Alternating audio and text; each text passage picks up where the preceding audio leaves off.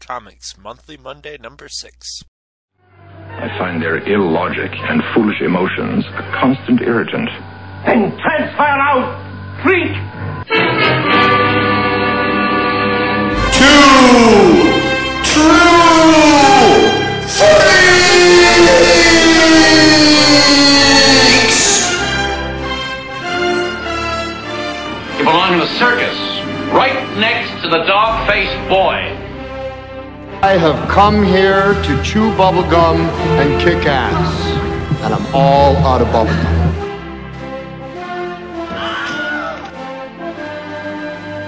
Cheap, lying, no good, rotten, fork-flushing, low-life, snake-licking, dirt-eating, inbred, overstuffed, ignorant, blood-sucking, dog-kissing, brainless, dickless, hopeless, heartless, fat-ass, bug-eyed, stiff-legged, spotty-lipped, worm-headed sack of monkeys. Matt.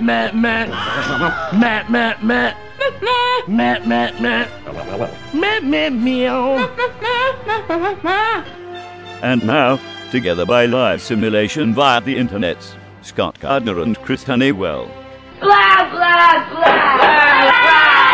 No, blah, blah, blah! Alright, we're back, and it's another Comic Monthly Monday. I think we're in the 6th month of Comic Monthly Mondays. And we got a new episode with an issue of The Swamp Thing, an issue of The Walking Dead, as usual. And I'm here with my co-host, Scott Gardner. Hey! Who's actually reads a ton of comics, so he'll have some comics that he's been reading to talk about. I'm just going to sort of go over some of the comics I'm getting ready to read. I've been reading a lot of comics, but they've mostly been ones like that are associated with some of our other shows, like the Star Wars show, where we read this. I've been reading Star Wars comics for that, and I just found, which you just reviewed a couple. I don't know if it was last time or the time before. I think it was last month, and were some Clone Wars comics that have just come out. And I found in cleaning my room, I found the first 3 issues of that, which I bought and haven't bothered to read. So I'll be now. Are these the little trades, or what? What are these? No, these are the regular sized ones.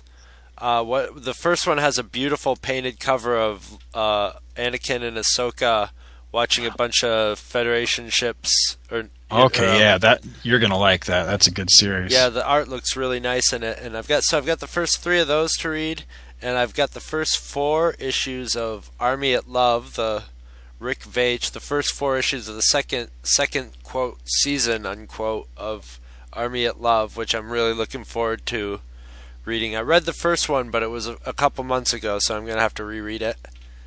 And what else do I got? I've got some Hernandez Brothers comics. Who I'm a big fan of the Hernandez Brothers, who did the Love and Rockets series. And there's still a Love and Rockets coming out, but they've got a couple other comics coming out. And I've got a couple of the collected one. One's New Tales of Old Palomar, and what's the other one? I think it's just a Love and Rockets collection. Let me take a look here. Yeah, it's just Love and Rockets New Stories, and they're both sort of collections, nicely bound. One's sort of more like a smaller sized trade size, and the other one's an oversized comic size, but it's got a dust cover on it. Very strange, like a heavy cardboard dust cover. It's very strangely made. Neat looking comic. I really like their stuff. It's very weird and abstract in a way that I like.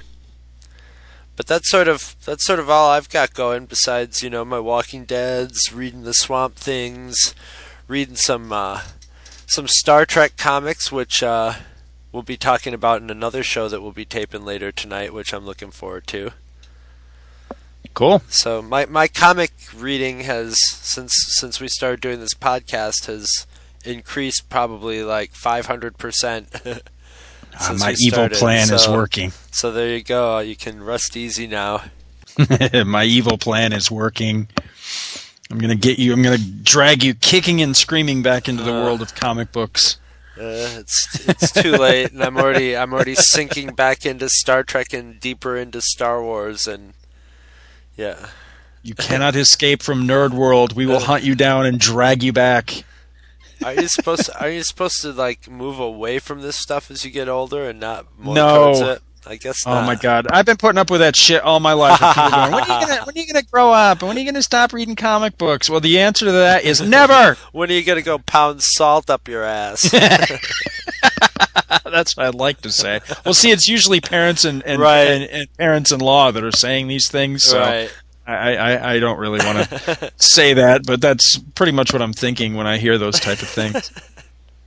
So, wow. Well, I hate to say it. I guess I'm going to bogart a lot of the beginning of this getting into this episode because I've just got a ton of stuff to cover here. But right off the bat, I want to give a quick shout out to a show you should be listening to if you're not. I just discovered it through our good friend Green Captain on the forum, Eric, who's been a guest on our show several times. It's a show called Alternate Reality. Yeah, you're listening to this too, right? Yeah, and it's hard to get me to listen to anything. And yeah, I like these guys, because they remind me of us. Yeah, that's exactly why I like them. They do. They remind me an awful lot of us. And I do. I really enjoy their show.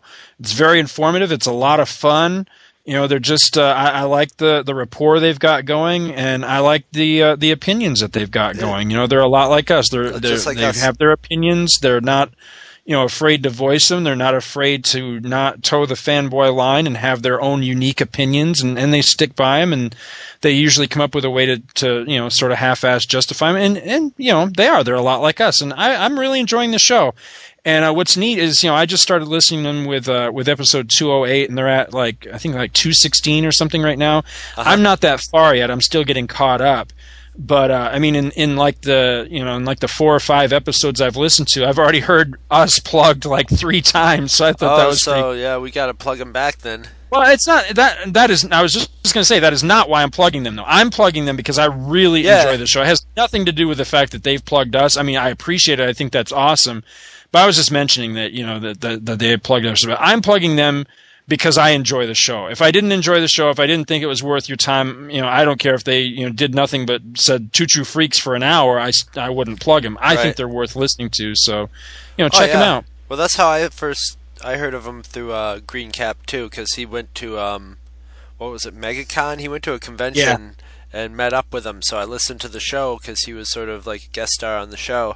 So I started, and that was sort of what got me into listening to it. And then the next show was them ranting and raving, and which I guess is one of their more popular shows. And that's 208. That's the one that I started with. And then I saw a link to that show, and I went to listen to it. And said, "Oh yeah, I know who these guys are. I just listened to one of their shows," and from that was what pretty much got me going. Yeah, the one that the MegaCon one's the one I just finished. I think that's 213. That's the one I just finished listening to today. So I'm getting slowly caught up because I don't listen to near as many shows as I used to anymore because I just don't have the time. But they're one that I'm definitely making a point to seek them out and listen to them. And one of these days we'll sit and we'll do. I mean, we can't do a whole show on it because I don't listen to that many anymore. But we'll do a segment on the shows that we listen to or whatever, the shows we try to keep up on, just to give everybody the proper shout outs and stuff like that. But that'll be for another day because I'm not prepared for that at the moment. Another 2 quick just things. I was going to say news items. They're not so much news items as just little, I don't know, things I want to get off my chest. For one, I'm putting out a psychotic eBayer alert. You can learn more about this over at our forum, which is at thecomicforums.com. Just scroll on down the page until you find Two True Freaks. That's our forum. Go in and look for a thread called Psychotic eBayer Alert and just read up on this complete asshole who screwed me over on a deal on eBay. I just think everybody should be aware of this guy and stay well clear of him because he's nuts in the head. And that's all. I want to waste time on that. The other one, I just want to go into a quick rant about something. And this person will remain nameless, but it's not too hard to figure out who the hell I'm talking about. There is a certain political figure that is getting a very public blowjob by everybody in the media these days, and now it's bled over into the comic book world, and I'm totally sick and fucking tired of this person, and I wish that, comic books, I read comic books first and foremost as they are my form of escapism from the real world. You know, I don't want to read about real world things. I don't want to read about, you know. They're just generating collector's items. They're making Well, collector's it's not. items. Yeah, I know, but I'm tired of it. And, you know, and I'm they really, know people are going to buy them and even the people who don't like comics will buy them and be like, I got the comic book with Ted Pratchett behind it. Oh shit. Did I say his name? Was that? I didn't we're know gonna you were have to keeping bleep it. that out because I'm not putting his name. I'm Okay. not plugging him on this Okay. show. I'm not putting the name out there. I didn't mean to I'm say just it, saying, but you there's know a they're going to certain go. political figure that I'm sick to death Yeah, of. and they're going to be like, and I I've don't- got 10 copies of Wonga Wonga's cover on, you know, whatever, Right. on Spider Ham number 279 or whatever. So I'm just putting it out there for the big two because this is primarily, well, it's not just them actually, because there was a certain book over at Image Comics that had this person in it, and as much as I love the title, I dropped it. I'm tired of the politics in comics. I'm tired of, you know, just, I don't know, the way things are going with that whole thing. It irritates me to no end. I feel alienated when these kind of things happen, and right along with the $3.99 price hike, I'm not aboard with this person being all over the place in my comics. So, you know, Marvel, DC, Image, I hope you guys are listening because you put this guy in your books, and I'm dropping the title or whatever. I'm not on board with it. I'm sick of it. You know, if I want to see this person, I'll turn the nightly news on or CNN or whatever. I don't need to see him in my comic books too. I was just waiting for the Pope comic number 2 to come out, man. I'm still waiting for it. It's pissing me off. They put out number 1 of the life of the Pope, and now he's dead, and they haven't even put out number 2 yet. Come on, guys. I'm telling you, I'm still on waiting that for shit. There's a new Marvel Ultimate Alliance game going to be coming out later this year, and John Paul II damn well better be in the game because his book, his one shot, was one of Right. the best-selling comics of the 80s. Right. So I think the Pope deserves to be you in Ultimate Alliance 2. So you could conceivably have the Pope fighting Night Nurse. Now that would be awesome. Hell with that. I want the Pope versus Galactus, man. I think that would be awesome. Well, I think the Eater of Planets might actually, could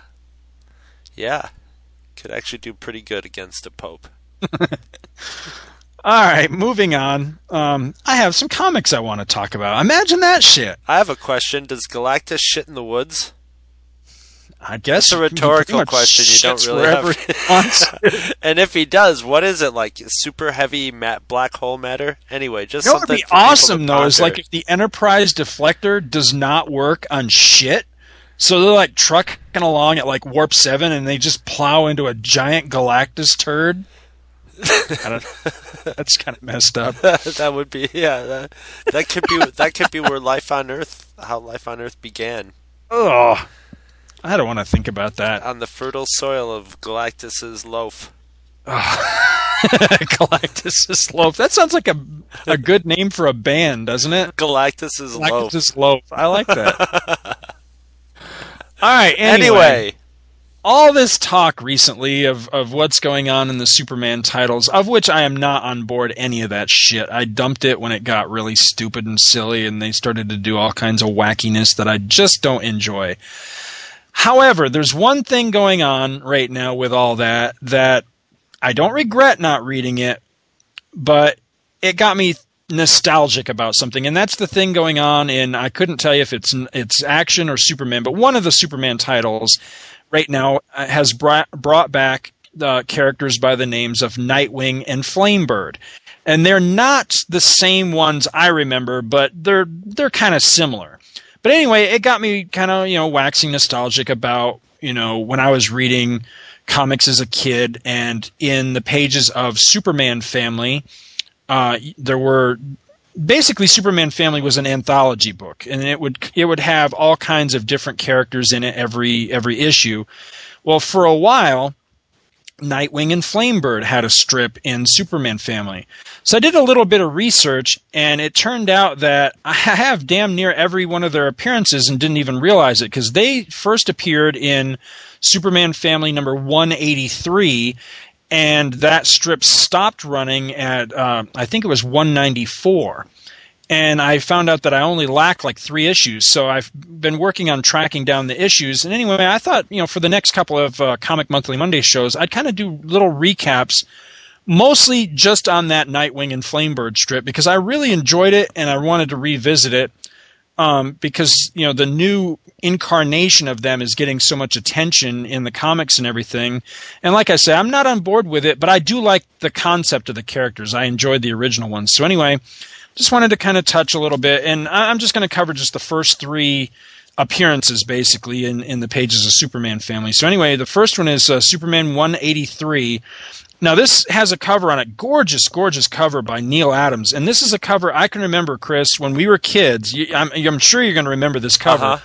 This is the one, I always thought it was a great cover, but I remember you looking at it as a kid and saying, wow, Superman sounds retarded or something. Because it's the one where Lois, she's kneeling on her bed. She looks all freaked out, and the bed's like floating in the sky. And this giant, transparent Superman is going, Lois, help, Superman, and he's got like his arms spread out. You remember yes. Yeah, I remember when we were kids, you're like, what's wrong with him? He sounds like he's stupid or something. He's talking about himself in the third person, Yeah, like Hulk style, yeah. Yeah, exactly.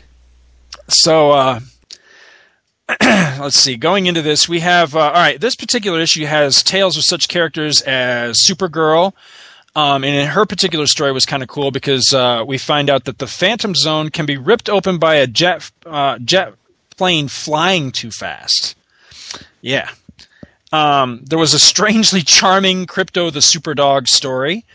There were also stories with Perry White, Superman's pal Jimmy Olsen, and Lois Lane. Now, beyond the Supergirl and the Crypto stories, I usually don't read anything else that's in these. I realized that Jimmy Olsen had a long run in the comics. I mean, he had his comic series, and I couldn't quote you exact numbers, but it went well over 100 issues. I mean, it ran for a long time. And if I'm not mistaken, eventually mutated into what became Superman Family. So I think Superman Family basically picked up the number run from what was Jimmy Olsen. I could be wrong about that, but I'm pretty sure that's right. Anyway, Jimmy Olsen ran for a long time, and I just think, Jimmy Olsen, how the hell did that character maintain his own title for 5 minutes, let alone for 10 or better years? He just doesn't interest me as a character, so... I try not to be disrespectful for comics that have lengthy runs or what, but I look at some of these stories in here with like Jimmy Olsen. I wonder about that too. I just can't see how in the hell did they maintain their own title, but I guess kids wanted to be Superman's pal, so they identified with him, or that there was the kids who didn't want to be Superman, I guess, could read Jimmy Olsen and fantasize about Superman being their friend. I guess. I try to look it over anyway, though, because they typically have, at least they usually have good art or serviceable art. Like this one has art. The Jimmy Olsen part has art by Kurt Schaffenberger, who I always did like when he did like New Adventures of Superboy and stuff like that. It was just that kind of kiddie art, it was simple, almost like a Richie Rich style, and somehow that stuff really appealed to me when I was a kid. It's just it's what you. When I think of like kid-friendly comics, it's the kind of image that comes to mind. Yeah. But anyway, what I wanted to talk about in this issue, of course, was the Nightwing and Flamebird. All right, so anyway, the Nightwing and Flamebird strip begins, as a regular feature with this issue. This particular story here is written by Paul Kupperberg, with art by Carl Potts and Al Milgrom. In this story, we're introduced to the new version of what is basically a Kandorian dynamic duo. They're complete with a Nightmobile and a Night Cave. Now, originally, Superman and Jimmy Olsen were Nightwing and Flamebird. So this isn't the first appearance of characters named Nightwing and Flamebird, or even of the Kandorian version. What this is the first appearance of the new Nightwing and Flamebird, which basically what happens, we find out a little bit later. We get an origin story, but basically the scientist Van Z, who is Superman's Kryptonian doppelganger, and his assistant, this guy named Akvar, are the new Nightwing and Flamebird. And we'll get into it a little bit later, how they fell into that role. This one here has kind of a complicated plot. It involves Brainiac, who, you'll remember in Silver Age continuity, he's responsible for Kandor being in the bottle in the first place. He shrank it down, put it in a bottle, and took off in his spaceship, before Krypton exploded. Well, the plot here is that he's going to rig the door to the Fortress of Solitude so that when Superman comes home from a hard day of gathering extraterrestrial plants and smashing space rocks, he's going to trigger this device that will destroy Kandor and its inhabitants. It'll basically blow up the Bottle City. The reason that he's doing this, I guess, is he wants to demoralize Superman, and he believes that this will drive Superman nuts with grief. I don't know. I think it's kind of a goofy plan, but that's basically the plot with this. Yeah, it's kind of tenuous, but okay. Yeah. Well, that describes a lot of plots in the Silver Age, I think. Well, needless to say, Nightwing and Flarebird, they come in, they save the day in the typical, that really strange, we're out of the bottle, but not quite tiny, but not quite normal size thing that they seem to do all the time back in the day. It was weird with the Kandorians. Every time they were out of the bottle, they were like, they weren't quite action figure size, but they weren't microscopic like they probably should be either. The people could see them and maybe like hold them in the palm of their hand or so. So it was weird. It was like they enlarged, but just a little bit. It was, I don't know, it was odd. But they did that kind of stuff a lot in these Kandorian stories, especially when they'd get out of the bottle or whatever. It's like the size was never consistent somehow. Anyway, it's a good tale with it's got nice art and everything, and it's a nice introduction to the new Nightwing and Flamebird. And incidentally, I noticed earlier in the Supergirl story, the Kryptonian chick that Supergirl fights in her solo adventure in that book smashes right through the big golden door to the Fortress of Solitude, which seems really inconsistent to me. And I know this is really nitpicky, but in the Phantom Zone series that was several years later, that came out right around the time that Superman 2, the movie, came out, it took several of these Phantom Zone guys using the giant key as a battering ram to smash into the fortress. So, like I said, it's nitpicky, but it kind of jumped out at me when I saw it. I was like, whoa, that chick did it all by herself. All right, anyway, moving on to Superman Family number 184. Another gorgeous cover by Neil Adams with Superman looking, pretty scary. He gets really pissed off for some reason with the prankster because the prankster is putting pennies in his ears. I don't know what the deal is with that, but it's somehow it's really hilarious. Pisses me off when people do that to no end. Quarters, okay, I can profit from that, but pennies, come on, they're not even worth their own weight. It's just funny, though, because it looks like Superman's just going to, he's really flipping out. It's like the veins are sticking out in his neck and everything. He's like super pissed, which is always scary to me. Seeing Superman lose his temper somehow has always been a frightening image to me. I don't know why. Well, yeah. I don't, there's no mystery to that. He could vaporize people if he got, if he wanted to. Yeah, I guess. Let me see. I lost my place here. Where the hell was I? Okay, Superman 184. Okay. So, all right, in this issue, we get more of the usual crew. We get Supergirl in the first part of a fairly interesting story called The Visitors from the Void. This particular issue, we get a recap of her origin, which is kind of cool.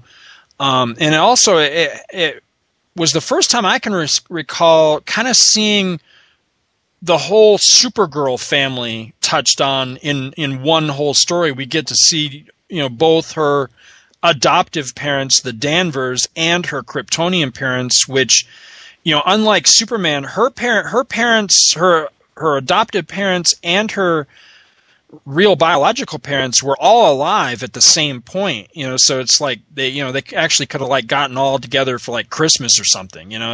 She had her whole family, whereas Superman, in the Silver Age, by the time he was an adult, both his biological parents had died in the destruction of Krypton, and then his foster parents, they died, by the time he was, grown up. But Supergirl strangely had two sets of parents, so I always thought it was really strange. But this was the first time I could recall ever seeing them all together in one story, so I thought that was kind of weird. There's also a Superman solo story in here. Lois Lane, Jimmy Olsen, Krypto the Superdog, And and then of course what I'm reading the book for, Nightwing and Flamebird. In this issue, Nightwing and Flamebird, again they're written by Paul Cooperberg. This one has art by Ken Landgraf and Romeo Tanghal. Now this Ken Landgraf, I don't think I've seen anything by him before, but I kind of dug the art in this one. Now this story was really good. I thought it almost gave me kind of a Star Wars: The Clone Wars vibe, because it deals with the beginnings of what could become an outright civil war within the Bottle City. It seems that there's some separatists that aren't content to live inside the bottle, and they want to, basically feel the sun on their faces and, the breeze through their hair, and, live free of the fear that one day their entire world may be redeemed for 5 cents at the local mini-mart.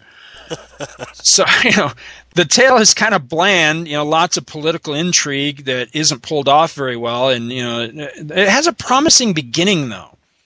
And it looked like things were shaping up to have Nightwing and Flamebird actually take opposite sides in this issue.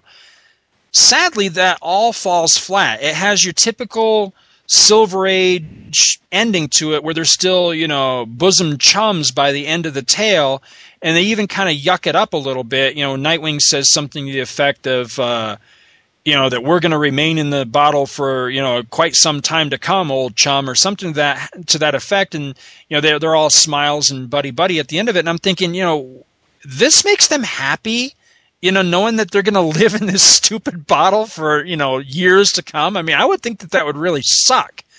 And I wish that they had kind of followed through on the beginning of the story. Nightwing's very much a Silver Age Batman. He's very much the, let's go get him, old chum kind of guy. And Flamebird is actually, to me, he seems very similar to what Dick Grayson would be as Robin about the time he was going to quit Robin altogether, and he eventually became the character Nightwing.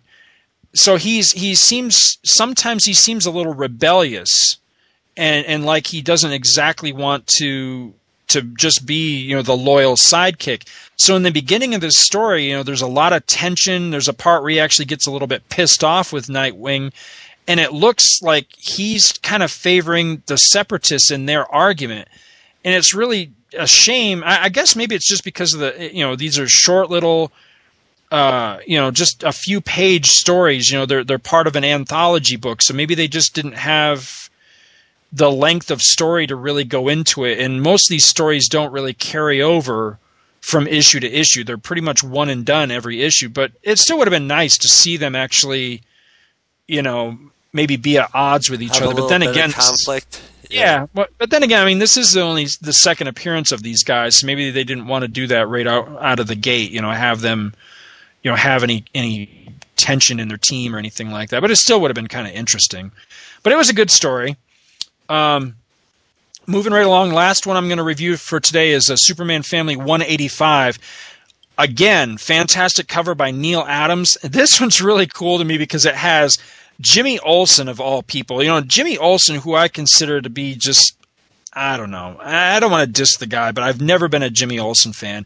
Anyway, he's whooping ass on Superman on the cover of this thing, and it just kills me because he's doing one of these like master of kung fu like maneuvers where he's kicking Superman in the face, and it's really odd looking to begin with, although it's beautiful because it's drawn by Neil Adams. But at the same rate, I'm just thinking, how humiliating would this be for Superman to get his ass kicked by Jimmy Olsen? Exactly. I mean, I'd rather beat by like Crazy Quilt or the Angle Man or something. That's pretty fucking embarrassing. Yeah, it's like being beaten by the redheaded stepchild. He is literally the redheaded freckled stepchild too. Yeah, that's not how it's supposed to go. No, it's pretty sad. It's a sad day for Superman. So plus they're pals. Pals don't supposedly, beat each other up. but that's the thing is he's been billed as Superman's pal and all that. But did you ever get the feeling in a lot of those old stories that Superman was kind of like, almost fed up with Jimmy Olsen? Yeah. He's always like every time Jimmy, gets he's like a run, kid. He feels like he's a kid that he's responsible for more maybe than like somebody he wants to go out and have a brew with. Yeah, that's the thing. I could see Superman like, bending over backwards to save Jimmy falling off a building, but I can't see Superman like hanging with Jimmy either. Right. You nailed it with that. Because he is. It's like he's, it's just, you can see Superman like rolling his eyes like, this fucking kid again, But I can't, like you said, I can't see him actually being. It's like your little brother, you're responsible for him. He's gonna be hanging around, so you can't like reject him because he's your flesh and blood. But Jesus Christ, get off me, kid. Dirty Secrets of the Silver Age. That's what we should call this segment. All right.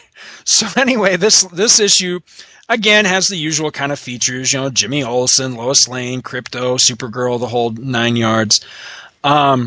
Again, I only read about half the features in this. I just can't get into the Jimmy and Lois stories. I've tried, but they're just not for me. I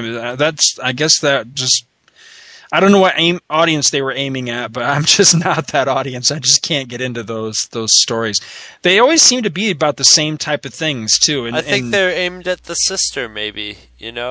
I don't know. That way, like, your little sister could read your Superman comics and like, I like Lois Lane. Yeah, you would, or whatever. Well, the funny thing is I thought of that and I thought, well, maybe these were supposed to be like girl empowerment stories or something. Lois was supposed to be, the spunky, smart girl reporter. So, she can go out there and she can, get the hard story and she can go up against the mobsters by herself. But you know what? 9 times out of 10, even though it's a Lois Lane story, Superman still saves her ass half the time by the end of the issue. So it's like, really? I mean, what did that do for her? It didn't really show her as tough as nails or able to handle things on her own. It showed her as, she was still the girl that got in over her head and needed a man to save her. So did it really accomplish anything as far as like women's lib or anything? I don't know. I just wonder what the hell they were going for with those stories sometimes.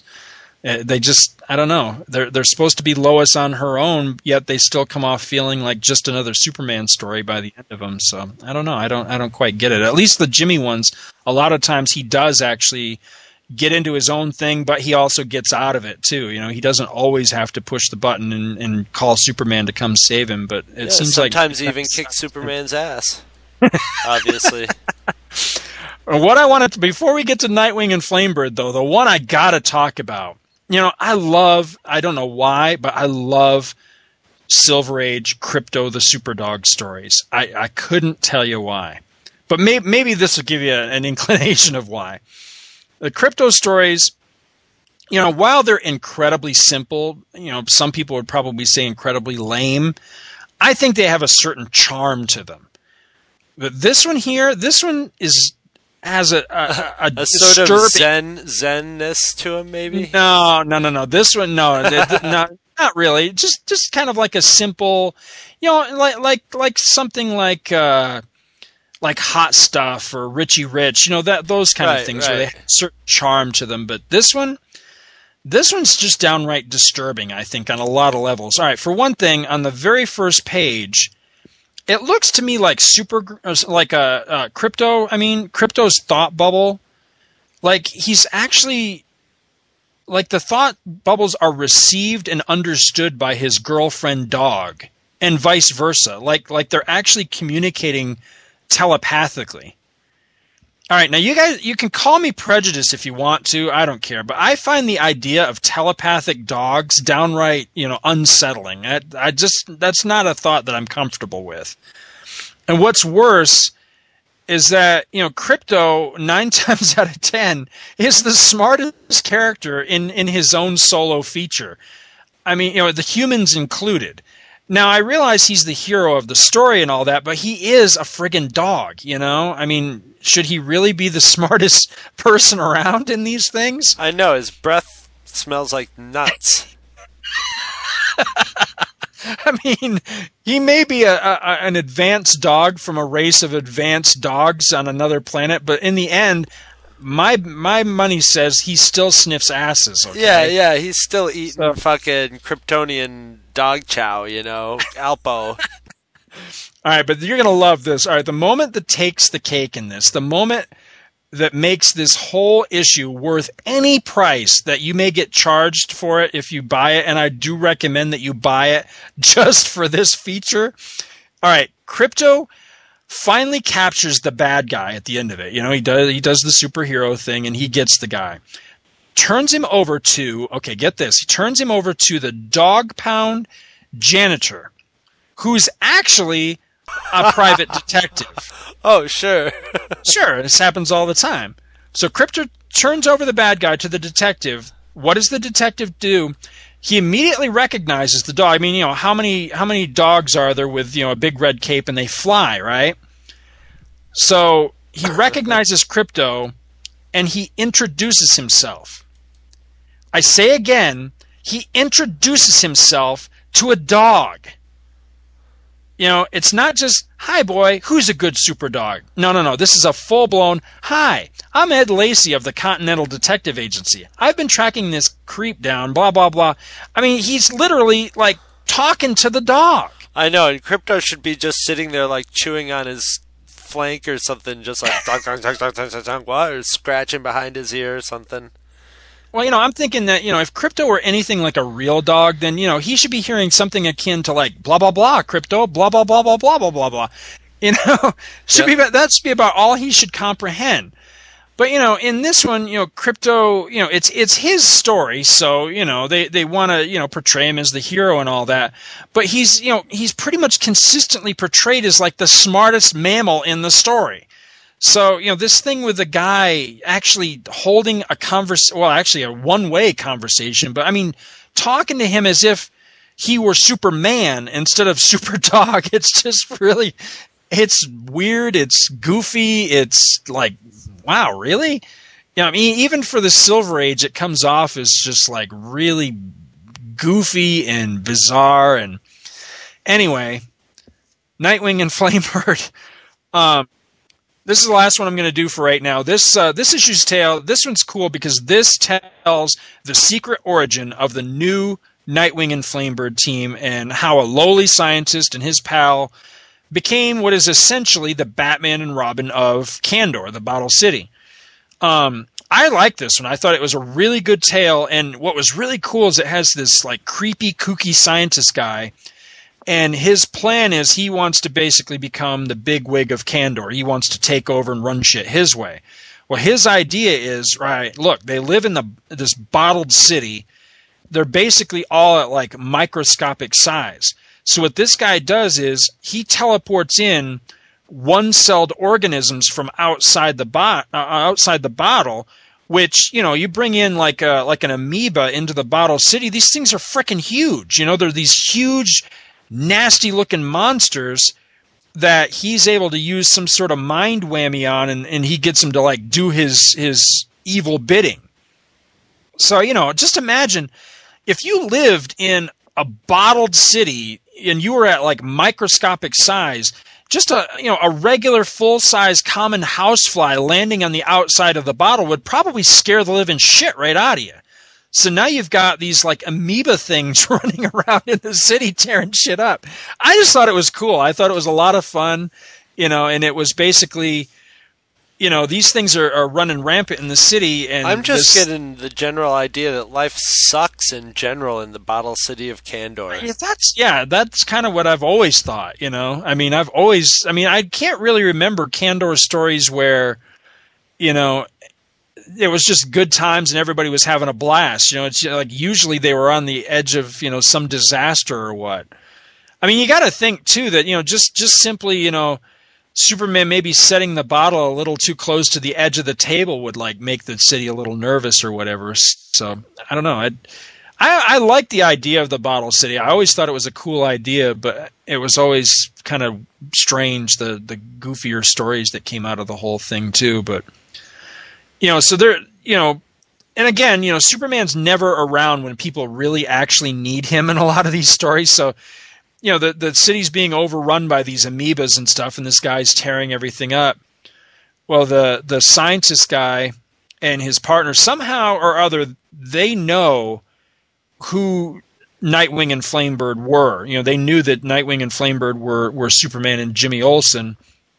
And when things get bad enough, they finally decide that, all right, the city needs Nightwing and Flamebird again.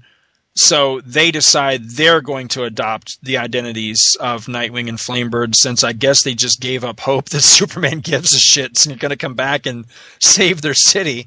So they adopt, those identities. Somehow they knew about, the Night Cave and where, the costumes were stored and all this stuff. And they go and they adopt the identity. And then, from that moment on, they are the new heroes of the city.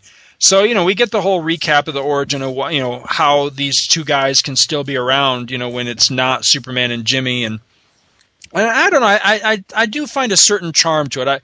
Again, the stories are kind of simple and a little bit goofy, but as a kid, man, I loved these guys because they were just basically, they were the Kryptonian version of Batman and Robin, but they were done in that, in that style of like, kind of like how 50s Batman and Robin were. They tried to, by the time of the 50s, a lot of comics started to get really, the superhero ones, because superheroes were kind of dying out, post World War II. They started to get into a lot of science fiction-y elements. Batman and Robin were fighting aliens and all kinds of weird shit, by the time of the 50s.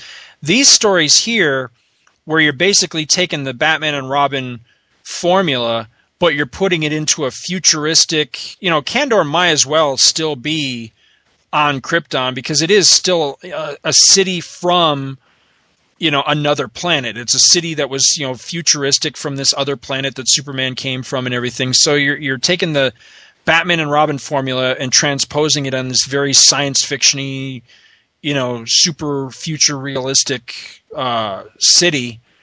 And it somehow it's really cool. I think it really works.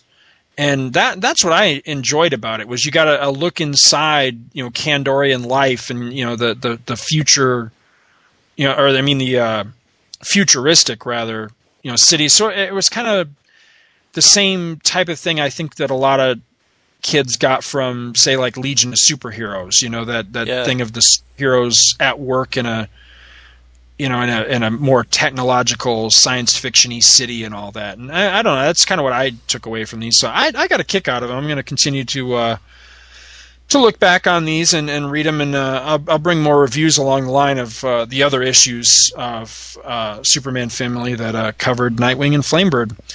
All right, so anyway, we will be coming back to Nightwing and Flamebird in Superman Family in our subsequent Comic Monthly Monday episodes. I'll do 3 more issues next time around, next month at the same time.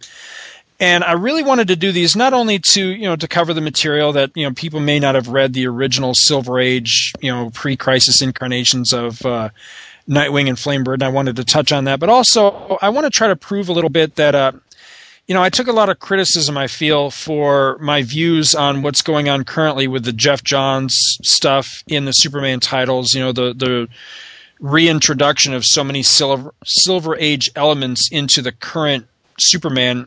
I just wanted people to realize I don't hate that stuff. I grew up on that stuff, and I have a fondness for it. I really love a lot of the elements.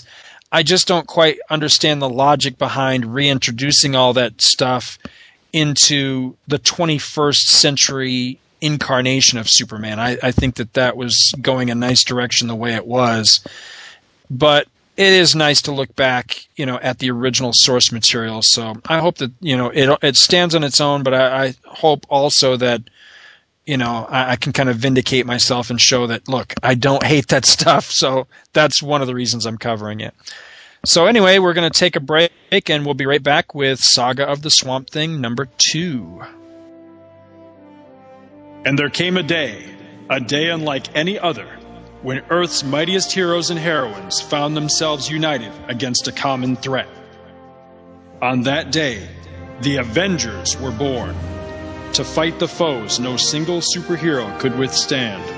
Through the years, their roster has prospered, changing many times, but their glory has never been denied. Heed the call, then, for now, the Avengers Assemble! The Avengers Assemble podcast, Available now at AvengersAssembledPodcast.libsyn.com.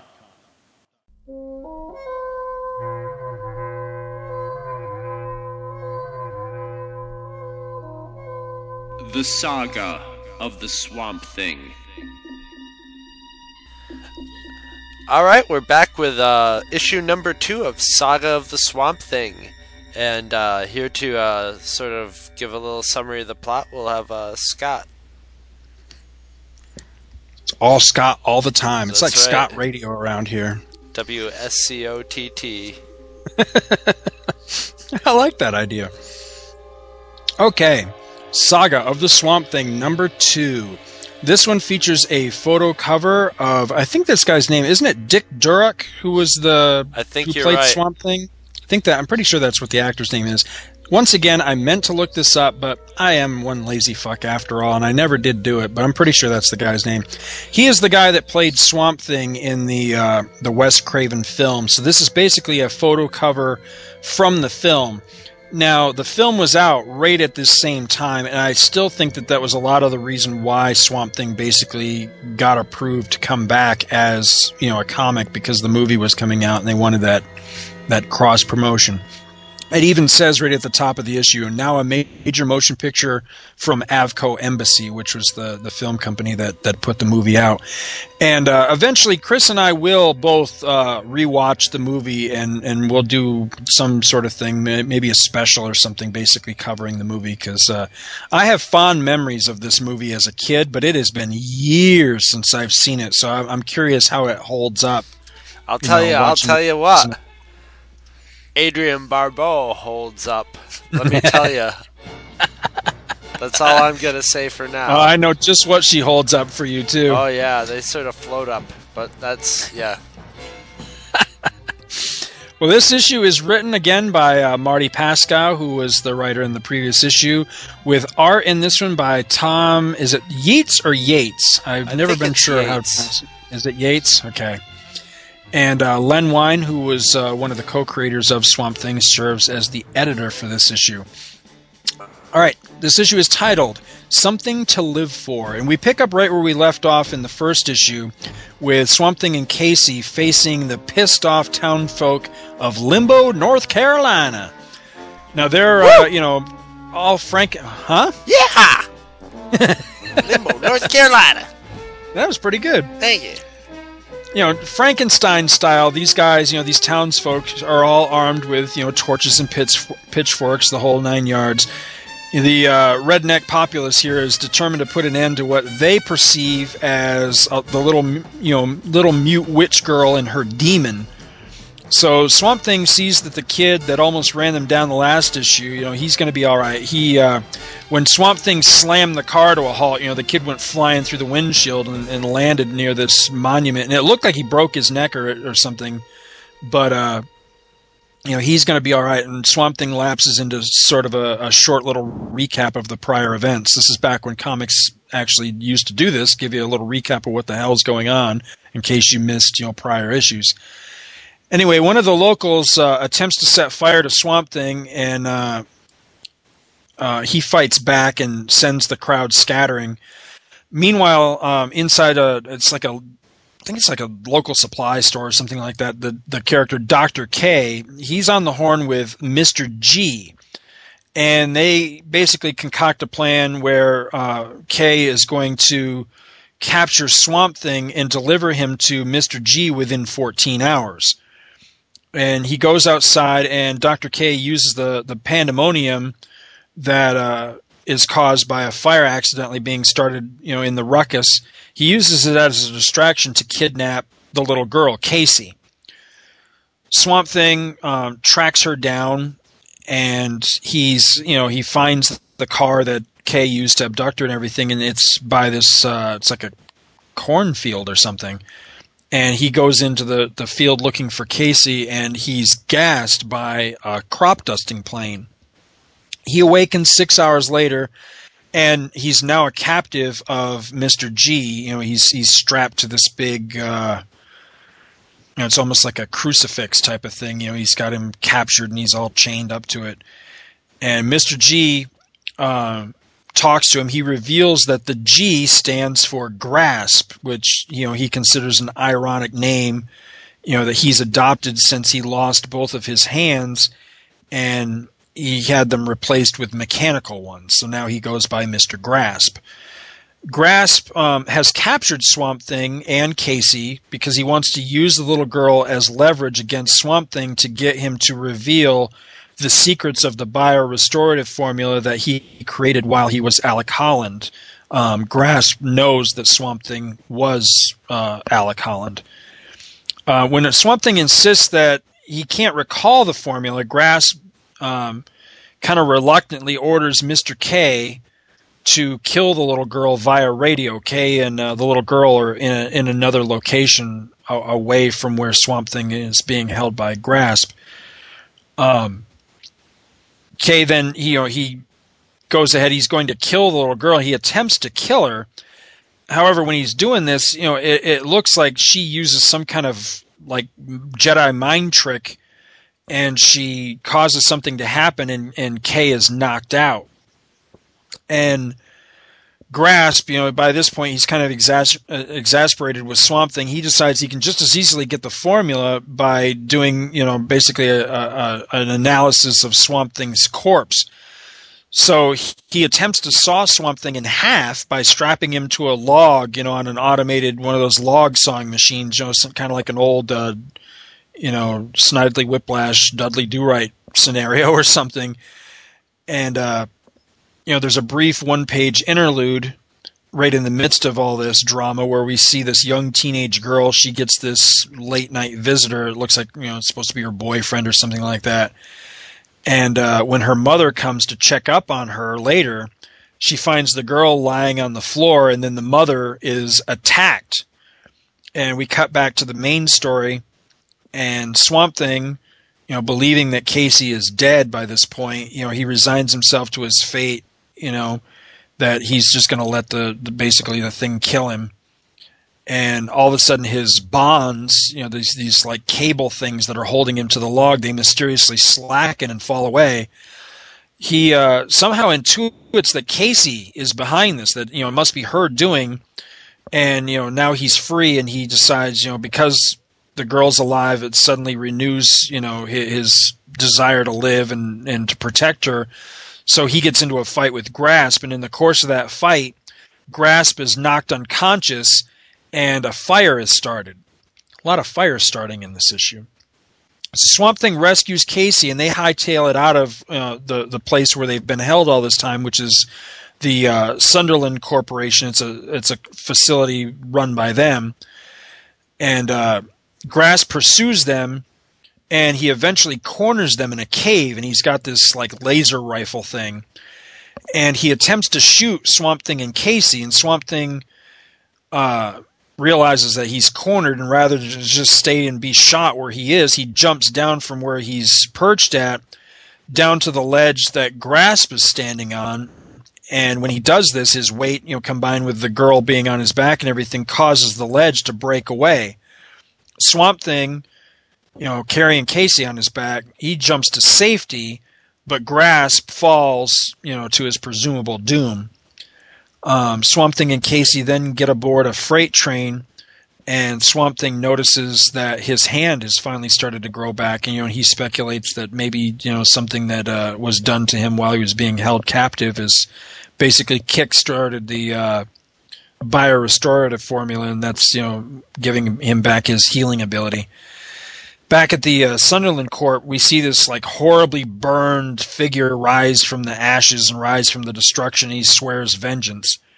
And then Casey, in the last shot we see of them is they ride on into the night on their train, and they're bound for the town of Rosewood, which is where the mysterious interlude with the attacked girl and her mother took place earlier in the issue. And that's pretty much the Swamp Thing portion of this issue. What'd you think of this one, Chris? I liked it. Not one of my favorite. These early Swamp Things are a little hit and miss. Now, what I did really like about this, as always, is the art.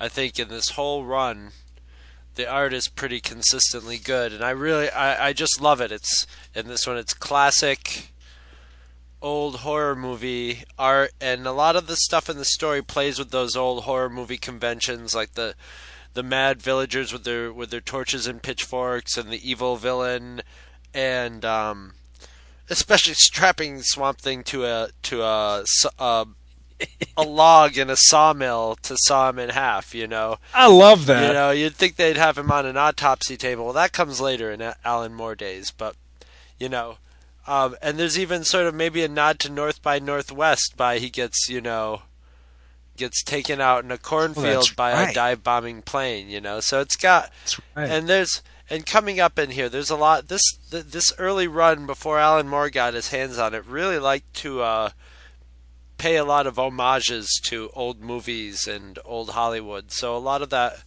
comes in here.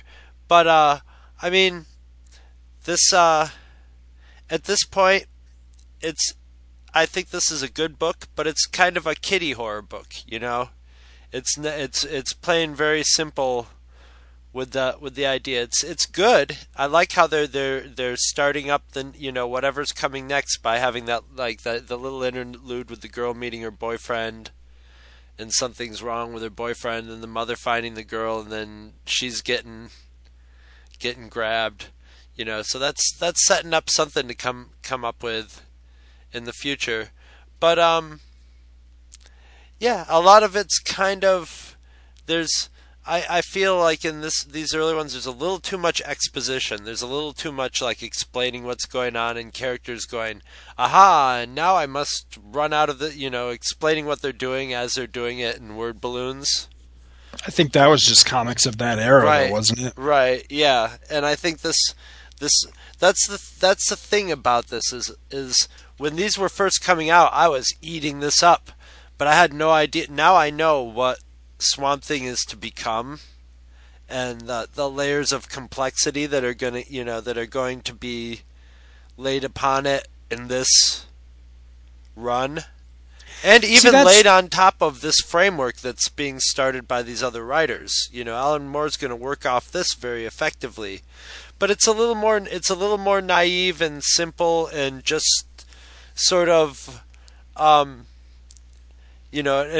simple adventure monster story. That was one of the things I was kind of curious how it was going to go over, both with you and I rereading this after so many years, but also I'm very curious what the listening audience is going to feel about this, because I feel in a certain aspect it's almost unfair to compare this to the later stuff with Alan Moore and all that, because that is such a completely different. Oh yeah, absolutely. But it's a completely different animal too, because I think part of the, and I hesitate to use the word problem, but for lack of a better word, I'll say problem. I think part of the problem with this is it's still very slavish to the Swamp Thing formula established in the original series, especially in the first 10 issues. This very much feels to me, this two-part introduction, issues 1 and 2 of Saga,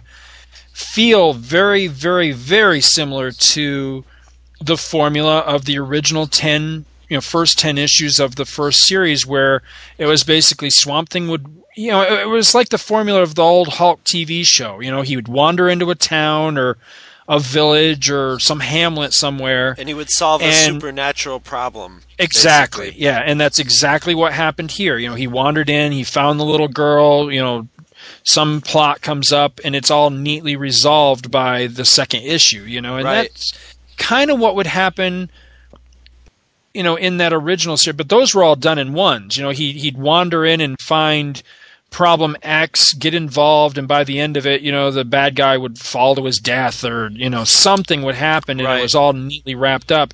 So it became almost like almost the monster of the week type of thing, but 9 times out of 10 he was the monster. Right.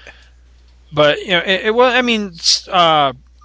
Marvel's Frankenstein book followed very much that same. There were a number of series of this type of thing that basically followed that same formula, where some misshapen monstrosity would wander into, some situation and misunderstood misshapen monstrosity. Yeah. I mean, the Hulk, yeah, to a certain degree, had that same formula for decades. Before, guys like Byrne and Peter David came along and said, okay, it's time to shake this formula up a little bit. So I don't think it's bad. I mean, I don't think it's I don't either. Badly written or anything like that, but it does kind of suffer from, by this point, it wasn't exactly unique. It wasn't setting the world on fire because it wasn't anything that you couldn't get from any issue of the Hulk or but a whole bunch of other imitators. What makes it all really work for me is the art. I just love the art, artwork. Yeah. And it's very moody. It's got that whole horror movie. He's got that Bernie Wrightson feel without, copying Bernie Wrightson while still using his own style, but it's got that. Bernie Wrightson had this sort of he could make things have this sort of fibrous look to them, and which is very good for the Swamp Thing. Since he's a pretty fibrous being, and that's continued on in here.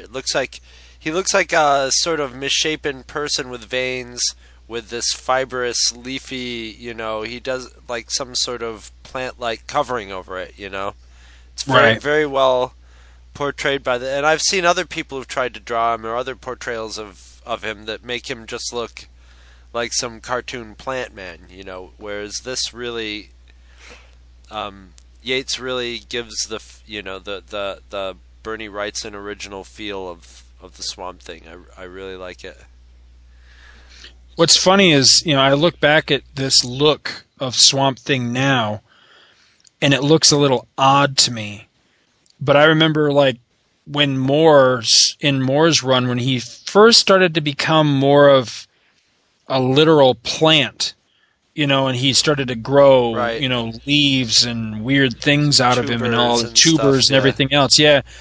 I had a lot of resistance to that, but now I look at that and that's more my idea of Swamp Thing. I look back at this and it's, I don't know, I don't have the same nostalgic feeling that I used to. But I used to like when he looked like this because, to me, he never so much looked like a plant to me as he looked like a horrible burn victim covered with moss. Yes. And that's kind of what I always thought he should be anyway. Here was a guy who had been blown up, set on fire, ran into a swamp screaming because he was on fire, and emerges as basically a living plant man.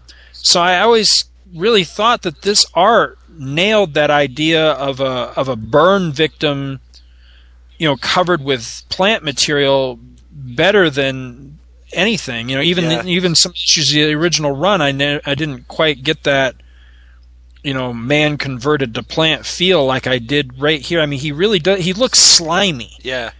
Like if you touched him, it would be like touching like a you ever pull like a rock wet that's been covered with slimy moss on it. Yeah exactly. That's exactly what I felt like he would feel like to the touch. Unlike the cover where it looks like he would feel like a rubber wetsuit. Latex. Yep. Exactly. I'm really anxious to watch that movie again. I started watching it the other day, and then I couldn't finish it. You'll be surprised how long.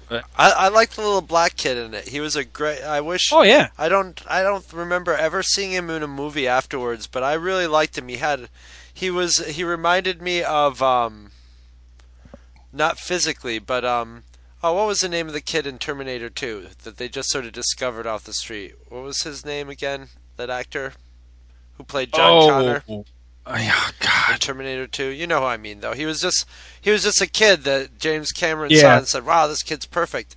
And that's what this kid reminded me of. He reminded me of a real little kid that somebody like threw a dirty T-shirt on. He reminded me of one of the Little Rascals. He reminded me of a real gritty little scurfy little kid running around in the Louisiana bayou, and he was kind of wimpy still, though. He was like one of the wimpier kids. So, of course he's got Swamp Thing to be his pal. So, yeah, that was one of the elements that I really liked about that. What was his name? It was I can't Jude remember. Or something like that? that? Yeah, it was. I have to watch it. I wish I still had the comic book of it. Maybe I still do. I'll have to look. But Oh, that's right. Yeah, because the first annual adapted the movie, didn't it? I forgot about that. And it was really good. It was another, and it was.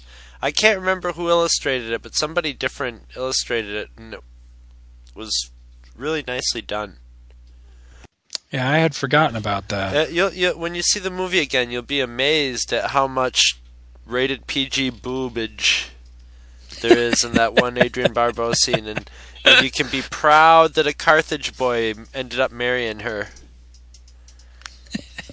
You'll feel the pride, and you'll feel the hometown pride in that movie. I'll tell you right now.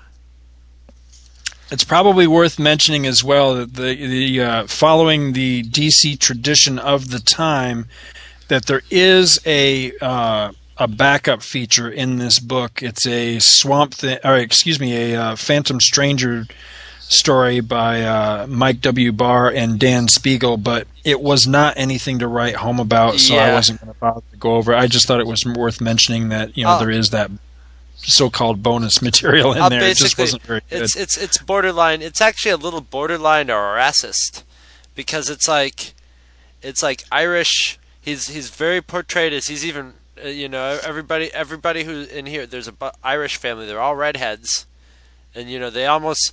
But basically, they don't. But they might as well be just saying "Gosh and Begorra," But basically, the story is, I'll see how quickly I can sum it up, is firefighter dies in fire, and his friend feels responsible, and he's haunted whenever there's flame. His old partner comes out in the flame and tries to exact revenge for him, failing him. And then the Phantom Stranger reveals that the guy who actually died was drunk when he died, and he's basically says, "You're being a dick. You're haunting your family and your friend, and blaming him for you being drunk. You drunk. Now go to hell like you're supposed to."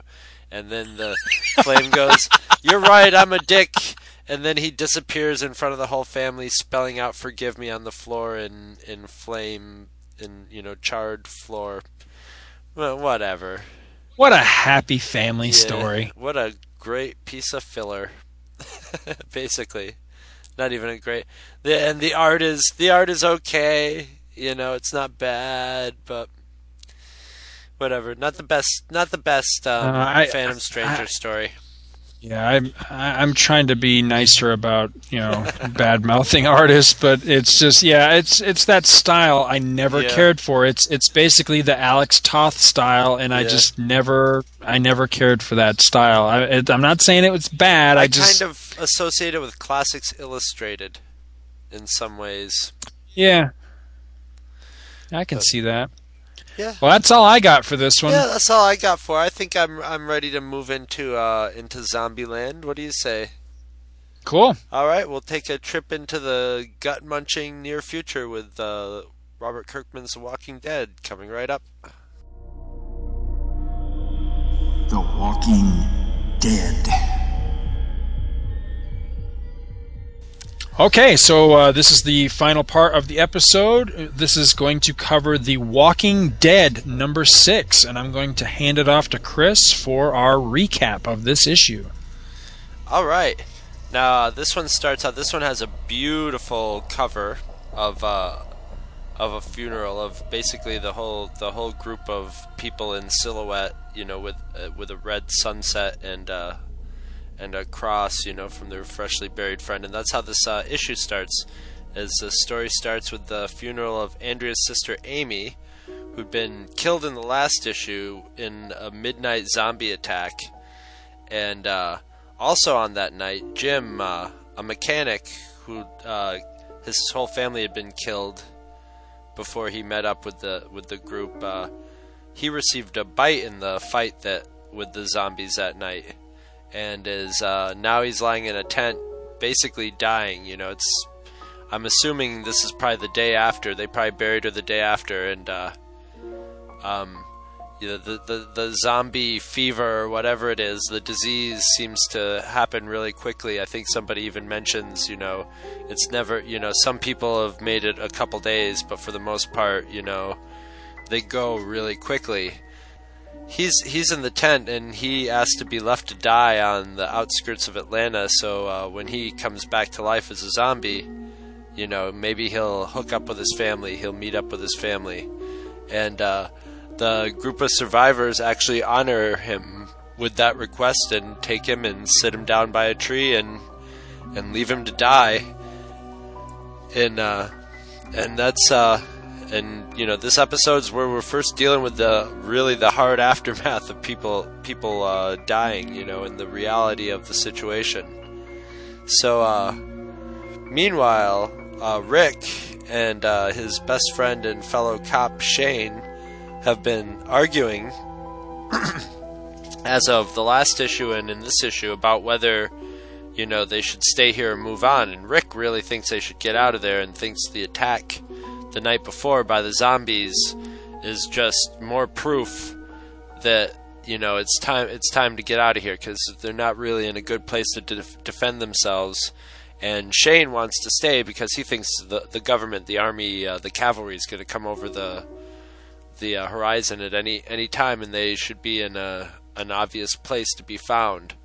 But Rick's starting to think that maybe this might be a long-term event. So he's you know, he and Shane get in a heated argument when they're out hunting about this, and Rick's son Carl has come along on the hunting trip, and he ends up getting so upset by his dad and Shane fighting that he runs back to camp. And so Shane and Rick get up one morning and basically get in a fist fight over this whole thing. Rick is like, Shane, I want to go out in the woods and talk to you, and it turns into a fist fight about whether they should leave or not. And Shane goes running into the woods. Now, you know, the last few issues, you know, we found out, Rick doesn't know this, but Shane and Rick's wife had sex when they thought Rick was probably not coming back. And it seems that Shane maybe has had feelings for Rick's wife for a long time that he's kept buried or whatever. Now he's starting to crack up a little bit. Now he's starting to show signs of losing touch with reality. So Rick, after the fight, chases him down in the woods and confronts him, and Shane pulls a gun on him and starts basically babbling and you know, freaking out and saying, you know, you've taken my heart, you've ruined my life, I have nothing. And Rick is trying to figure out, you know, what's going on, what are you talking about? And it becomes very apparent that maybe Rick doesn't know it, but Shane's planning on shooting Rick so that, you know, he can have Rick's wife and things can be the way they were before Rick showed up and sort of took over the A position. So you know, Rick is just about to get shot when all of a sudden a gunshot comes from behind, shooting Shane in the neck, and it's Carl, Rick's son, who had followed them into the woods and shot Shane when he realized he was going to kill his dad. And the last panel is, you know, Carl telling his dad, you know, it feels different when you shoot somebody who's not a zombie, and Rick telling him, yeah, well, basically that's the way it should be. So that's quite an episode. Issue. Episode issue. Yeah, this is a super powerful issue, and one of my favorites, you know, so far up to this point. I mean, there's just, you know, there's not action per se, because, you know, there's no zombie attacks, there's no, you know, other than Rick being threatened at gunpoint, there's no threat, you know. But it's just a lot of character moments, a lot of drama, and you really start to get into the characters. What's that? I don't know if you even see a single zombie in this episode, or in this issue. I don't think there's a single zombie. Mm-hmm. There isn't a single zombie in this whole issue. I think my personal favorite moment, though, is when they're all gathered around for the girl's funeral, what was her name? Amy. And everybody's basically trying to say something nice, have a little something to say. And Jim, of all people, who we've heard say, maybe a dozen words total. Right, he's probably one of the tersest people you'll ever meet, it seems like. And his dialogue just seems so realistic to me. He's just, he's sad, and, he just says, she was a pretty girl, and she was smart. She didn't deserve this. And, it just... He keeps coming across as such a totally realistic character. I mean, this guy is so much like people I've actually known. And I really like that moment, and everybody at that moment turns, except for the grieving sister, everybody else turns as if they just can't believe Jim actually said something, but he also said something that was so profound, you could tell it was really from his heart, that he's sad that this, this pretty young girl is dead, and there was really no good reason that it happened. And I really like that moment. Well, at the same time, he's also a dead man, and everybody knows it, And when he said she didn't deserve this, the next thing he says very quietly is, nobody deserves this. So I think a lot of the reason they might have been looking at him is they're also looking at him going, you're right, and you don't deserve it either, And, and when he was saying that, he was talking about himself, too, a bit, a bit. Yeah, and he does. He looks genuinely sad, He's probably, your closest approximation to Joe Sixpack. He's just... Right. He's Joe Sixpack. He's Joe Mechanic.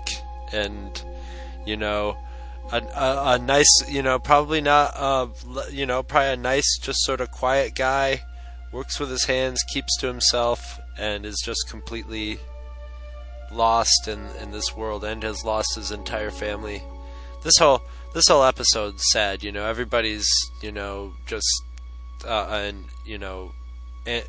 Andrea's lost her sister, her twin sister, and it's just where this is where grim reality is starting to set in. The snow's starting to fall, so it's starting to get cold, and people are starting to die. There's a fire starting to get lit under everybody's ass, and something's gonna have to get done, or they can't sit in a field all winter waiting to die.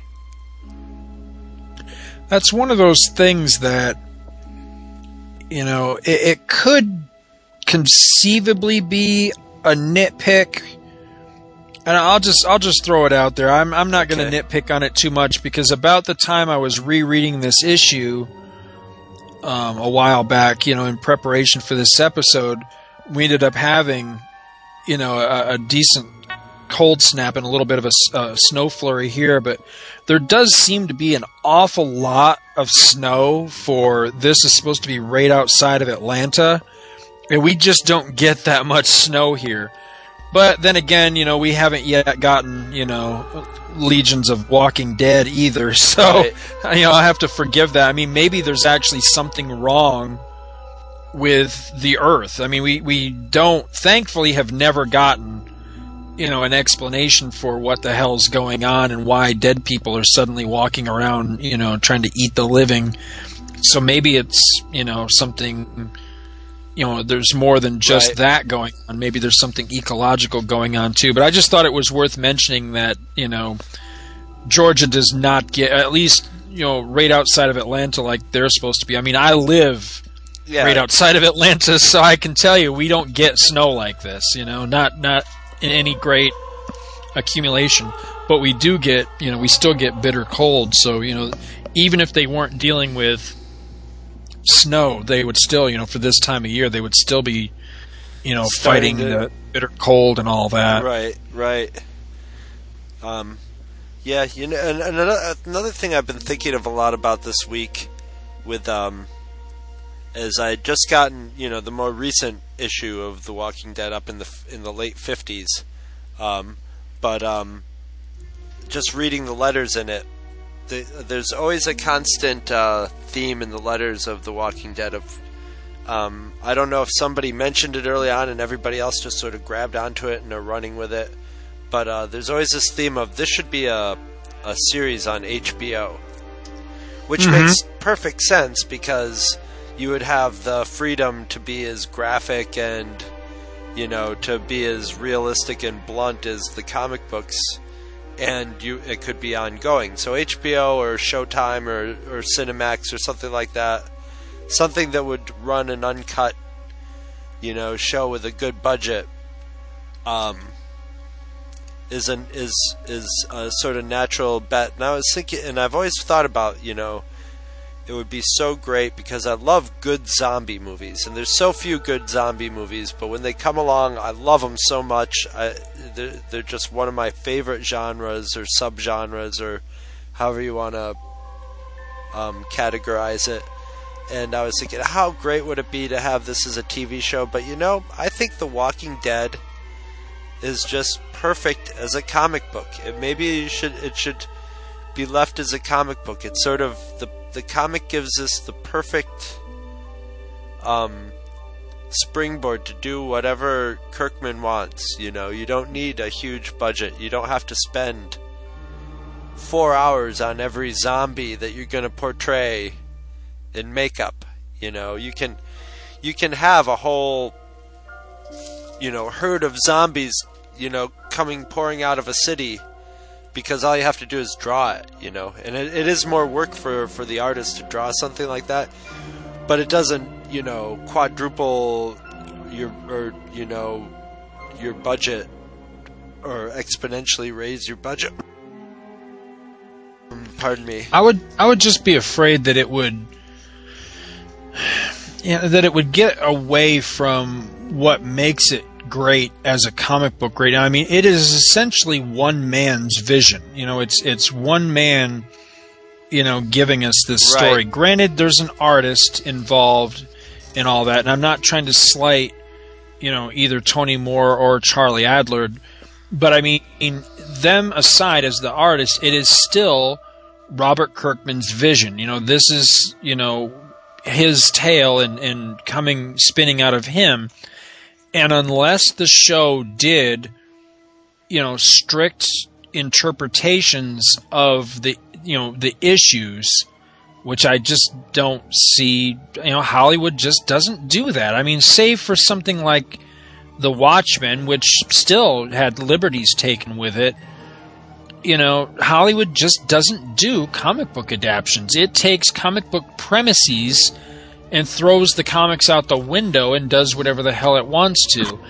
And, you know, if you take The Walking Dead and you try to turn it into a Hollywood property, be it an HBO thing or a motion picture or whatever, you're suddenly going to be dealing with the HBO executives. You're going to be dealing with whatever stars they get in there and their egos.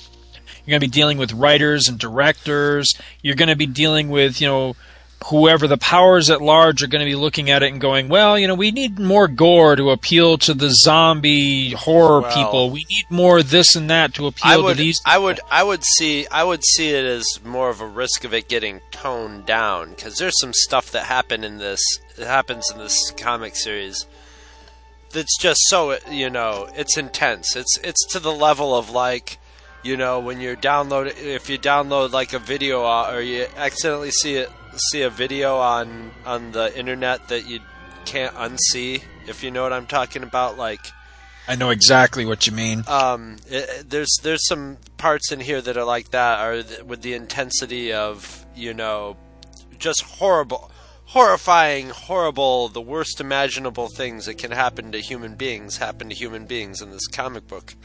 So they might have to tone it down a little bit but I would see, if I was producing this, or if I was the executive in charge of HBO, the thing about this is this comic is pretty cinematic. You know, it's not very experimental with the you know, the page layout or anything. There's some neat layouts, but for the most part, it's sort of like, you know, cinema-sized screens with you know, sort of storyboard, sort of. It would just be so much easier to just go through, and the way it's written and the way it's done is very cinematic. You could go through and do these comics shot for shot, and it would make life a lot easier on you, you know? But then again, that would make it less appealing to me, because what would be the point, of watching just an exact transcription of the comics? I'd rather read the comics and use some of my imagination to bring it to life. Is always going to work out better. But right. yeah, and I used to be like, oh, I'd love to see a movie of this. I'd love to see, but now I'm thinking, I think this is just the medium of comic books is perfect to convey this story. And I'm not that I'd be resistant to a movie, but I'm not really like thinking about it like something that I really would want to see anymore. I'm just sort of happy. I'll be happy if the comics keep coming out and maintaining the quality that they are, instead of wishing. I mean, it would probably be nice.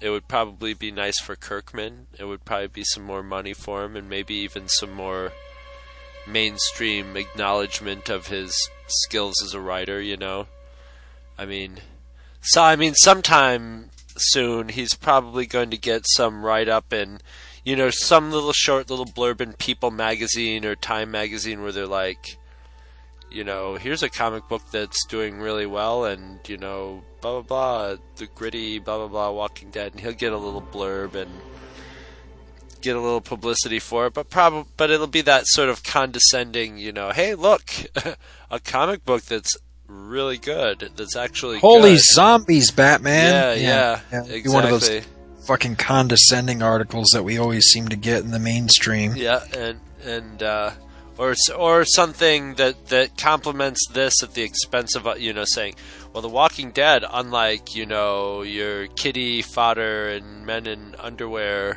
stories, is a gritty, realistic story of blah blah blah. That story's been written 1,000 times too. Right. But he'll eventually get a little press like that. But if it was made into an HBO series, then I would be like, you would go to your work where normal people work and have them go, did you see The Walking Dead last night? Oh my God, I can't believe so and so died. And that would be really cool. That would be really funny to see. It would be. Well, I would not be opposed to it if it was done after the comic wraps. Once Kirkman gets this all out of his system and the book is over, which God forbid. Never. Yeah, hopefully never. But I mean, one day, it's going to happen. Then I wouldn't mind it. But as it's coming out, I'd just be afraid that somehow something would happen that would adversely affect the book itself. But I mean, maybe not. I mean, it could survive if it had a bad adaptation to film or whatever. I mean, because sure. There have been plenty of them that where there was a good series that got a shit interpretation. I don't think it would lose any of the survive. comic readers. I don't think any of the comic readers would lose it. They would just go, "Oh, what a crappy TV adaptation," and forget it ever existed, and keep reading the comics. Image has had that happen to them already. I mean, the example that, as I was saying that, the example that actually popped in my head was, one of my favorite Image books. One of the few other Image books I've ever read with any regularity was Savage Dragon. And, fairly early into its popularity, there was an animated series that came out of it that everybody was psyched for. I couldn't even make it through the first episode. It sucked so... Oh, it was fucking horrible. I mean, nothing at all resembling the things that made the series what it was. I mean, they had to tone it down so bad for the kiddies that... I mean, it was basically the difference between the original Eastman and Laird early issues of the Turtles, with the blood and the violence and everything, right, and what they got with the cartoons. It was the same type of thing. Savage Dragon is a very violent, bloody, language-filled book, with edge to it and some bite to it, and they took, they just pulled its teeth out, and it became another insipid cartoon. And it wasn't, I mean, the Turtles cartoon at least it wasn't totally retarded. You know, you could still enjoy parts of it, even though it was really toned down. The Savage Dragon cartoon didn't even get that. You know, I mean, it became like Savage Dragon Super Stories. You know, it was like just retarded. I mean, they dumbed it down so bad that it lost everything that made it great. And, you know, granted, we're not talking about making The Walking Dead into a cartoon, but at the same rate, I would just be afraid that, you know, it just wouldn't be the comic on screen, and that would cheapen it somehow. The Walking Dead could be great if it was animated. It could be a great animated series too if it was. If you're done talking correctly. like Spawn type of thing, yeah, right. yeah. If it was done, you know, with beautiful, moody animation and kept the realistic tone, I think it could be, and it would actually, you could probably get away with more of the horrifying things that happened to have it animated than if you had it in real life, you know. Because if you think of some of the things that happen to some of the characters in the future of this comic, and if you think, and you picture them doing a version of it on TV, that would be some pretty... The comics really, these comics have pushed me to the level, to the edge, and you know me, I have a strong stomach, I'm thick-skinned, you know, I can take the strong, hard meat and the brutal things happening. There have been things in this comic that have literally made me put down the comic and just go, whoa, woof. I read that in a bathroom stall recently that you could take the long, hard meat, but yeah, that's a different story altogether. But we're talking about the long, hard track meets because I was a track star in high school. Yeah. But okay. But there have been episodes, issues of this comic, and things that have happened in this that have literally just, you know, really punch you in the gut. You know, I think you've actually described a couple punches in the gut, you know, in the future, without getting into it. Emails. Yeah, the next to most recent issue was a total just. Oh man! And about 3 issues before that, there was another ender that was just completely, also emotionally horrifying, and you know. So, spoiler alert, lots of people die horribly in this world. And that's all I'll say. But, yeah, I'm just thinking, you know, I think he's found this perfect sort of little niche in this little perfect universe. And, it's one of those miraculous things that, I'm just gonna, you know, handle sort of with kid gloves in the hopes that it's never going to go away, you know, cross my fingers that it's not going to jump the shark. And so far it's going really good, you know. And every once in a while there's a little run like that. Like I remember when Pee-wee's Playhouse used to come out, I'd get up on Saturday mornings and I'd watch Pee-wee's Playhouse and think, man, life is good. I'm sitting here and I'm watching this. I can't believe that, you know, this is something that's being made, you know, for kids to watch, and this is, you know, something so... I can't believe something so good is being made, and that I'm allowed to see it. And that's what... So you're walking away from The Walking Dead and going, life is good? Oh, yeah. Something wrong with you. Life is good, at least to the point of where, you know... I just really am happy. You know, it's the same feeling I get when I go to a movie that's just out of control good that I never really expected. It reminded me when I was in high school and I talked someone into going to see the movie Brazil. And neither of us knew anything about it. All I knew is it was one of the Monty Python guys directed it, and there was like a controversy over the final cut of it, and he finally got his final cut, but the movie had been like held out for like 2 years because there'd been a legal battle over the final cut. That's all I knew about it, and the friend who I was going with the movies with was not into going to see a movie untested, you know, and just started watching the movie, and about 5 minutes into it you realize this is going to be like one of the best movies you've ever seen, and that's what The Walking Dead is like for me. Every issue, I'm amazed at how good it is, and how, I hate doing this. This is like going to be every month I'm just going to like crawl in here and start kissing Robert Kirkman's ass. But really, I don't have many big complaints on this comic. It's almost like this is the monthly celebration of The Walking Dead for me. I truly appreciate it as one of those great things. A few years ago when John Kay, the guy who did Ren and Stimpy, had a TV show on Saturday mornings called The Ripping Friends that was so out of this world sketchy and wrong for kids in so many levels, in so many ways, in all the right ways. It was just awesome. The most hideously rude animation, and for about I think it was probably about a 12-15 week run, where every Saturday I could get up and watch a new half-hour Ripping Friends show and sit there and marvel at the quality and the subversiveness of it, like when Ren and Stimpy came out.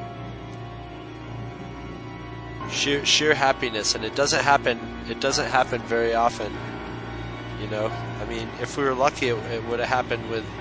I was sort of hoping it was going to happen with those new Star Wars movies, but only in parts of them. There were parts of the new Star Wars movies where I sat in the movie theater going, it's good to be a Star Wars fan.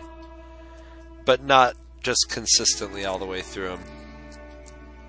I'm trying to think of anything else right now that I'm getting that's pure chocolatey goodness like that, and I guess The Army at Love is like that. Almost anything new and continuing by Rick Veitch is like that for me. Just something I eagerly anticipate. The new Terminator TV show. Yeah. I gobble that up like crack. I've got a... somebody put a... Not that I gobble up crack, just once. Everybody knows about that from our show, so whatever. I don't want to start spreading rumors about myself. But, yeah. Since when? Shh, I just don't want him to think I don't want to spread rumors about myself.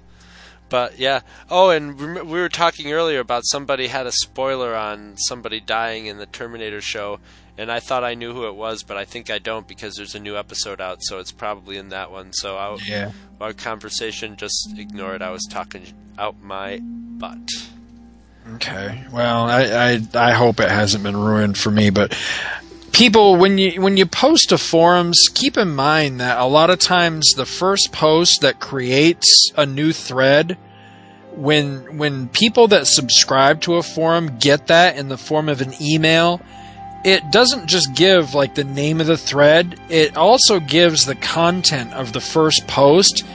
And so I'm going through my email today, and there was somebody had posted something about the Terminator TV show, and right in like the first couple of lines, it said, "Oh my God, can you believe so-and-so died?" And I'm like, God damn it, They didn't even bother to put spoiler alert in like the title of the thing or anything. Or put so that just black block over it, that black spoiler block. That's even better, So, just perusing my email innocently, keeping up on, what's going on.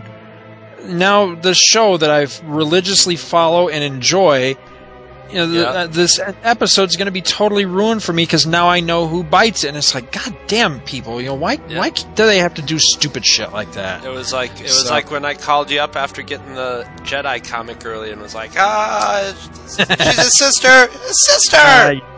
Dick. Also, I wanted to mention that along with losing Shane and Jim in this issue, this is also the last issue for Tony Moore as the regular penciler and inker on the book. Starting with the next issue, we will have Charlie Adler will be the regular penciler and inker. Now, Tony Moore does stay on for a long, long time as the cover artist, but he will no longer be doing the interiors after this particular issue. I just thought that was worth noting. And bringing it all back to Walking Dead. And I think even though and we'll I'm sure get into this in the next. I'm sure the art will be a good chunk of what we talk about next time. But it's a smooth transition, even though they're two totally different kind of artists. It works. It works. And yeah, that's about all I gotta say about this episode. Yep. Me too. Episode. I guess you guys will just have to get used to us using those words interchangeably, because it just sort of happens. We're working as hard as we can to say adaptation instead of adaption. No, I'm going back to adaption. Just to be that way. Alright, so we'll be back in another month with some more comic-y goodness, and we'll be back in another week with, who knows what it'll be. It'll be our free-for-all next week. And Freak-for-all. Yeah, and who knows what we'll spit out in between.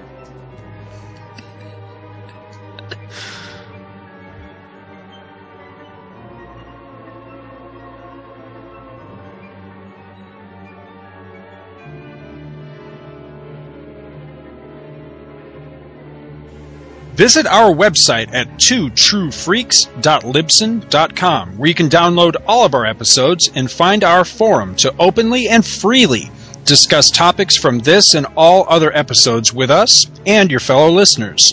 twotruefreaks.libsyn.com is spelled TWOTRUEFREAKS.libsyn, which is LIBSYN.com. You can email us directly at twotruefreaks@gmail.com. And thanks for listening to the Two True Freaks podcast.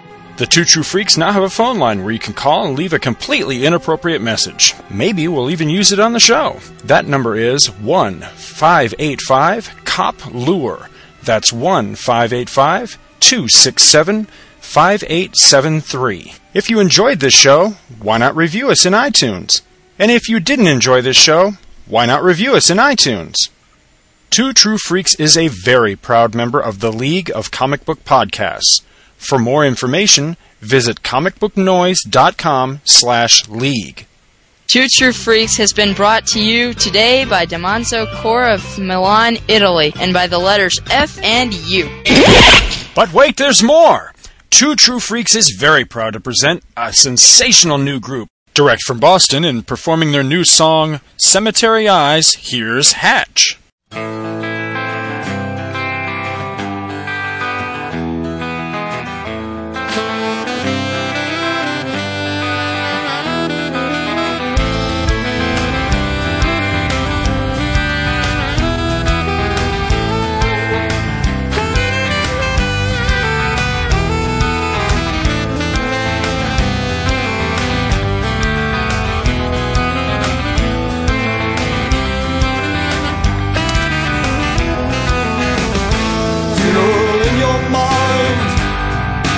Cemetery in your eyes, hypnotize, realize before you die.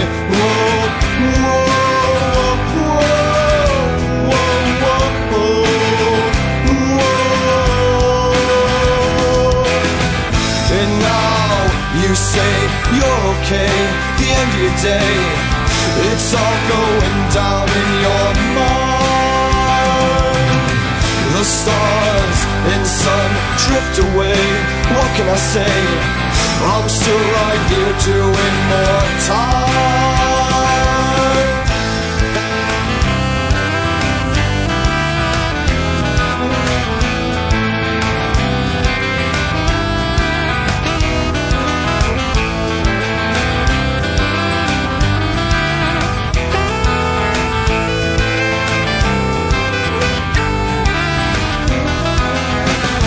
Funeral in your mind, the cemetery in your eyes, hypnotize, realize before you die.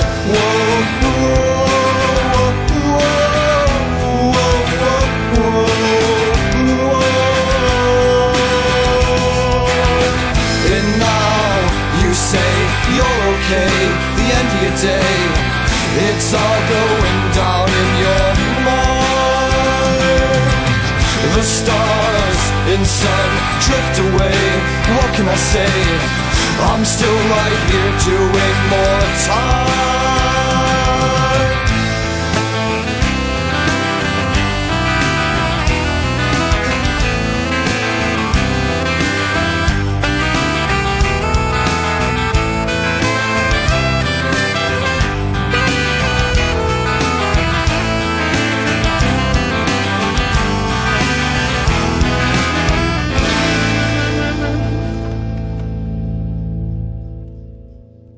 You can check Hatch out at myspace.com/1hatchband. That's myspace.com/1 HATCHBAND. That's myspace.com/1hatchband, where you can learn more about the band, sample more of their great music, and even buy their new CD. And tell them Two True Freaks sent you.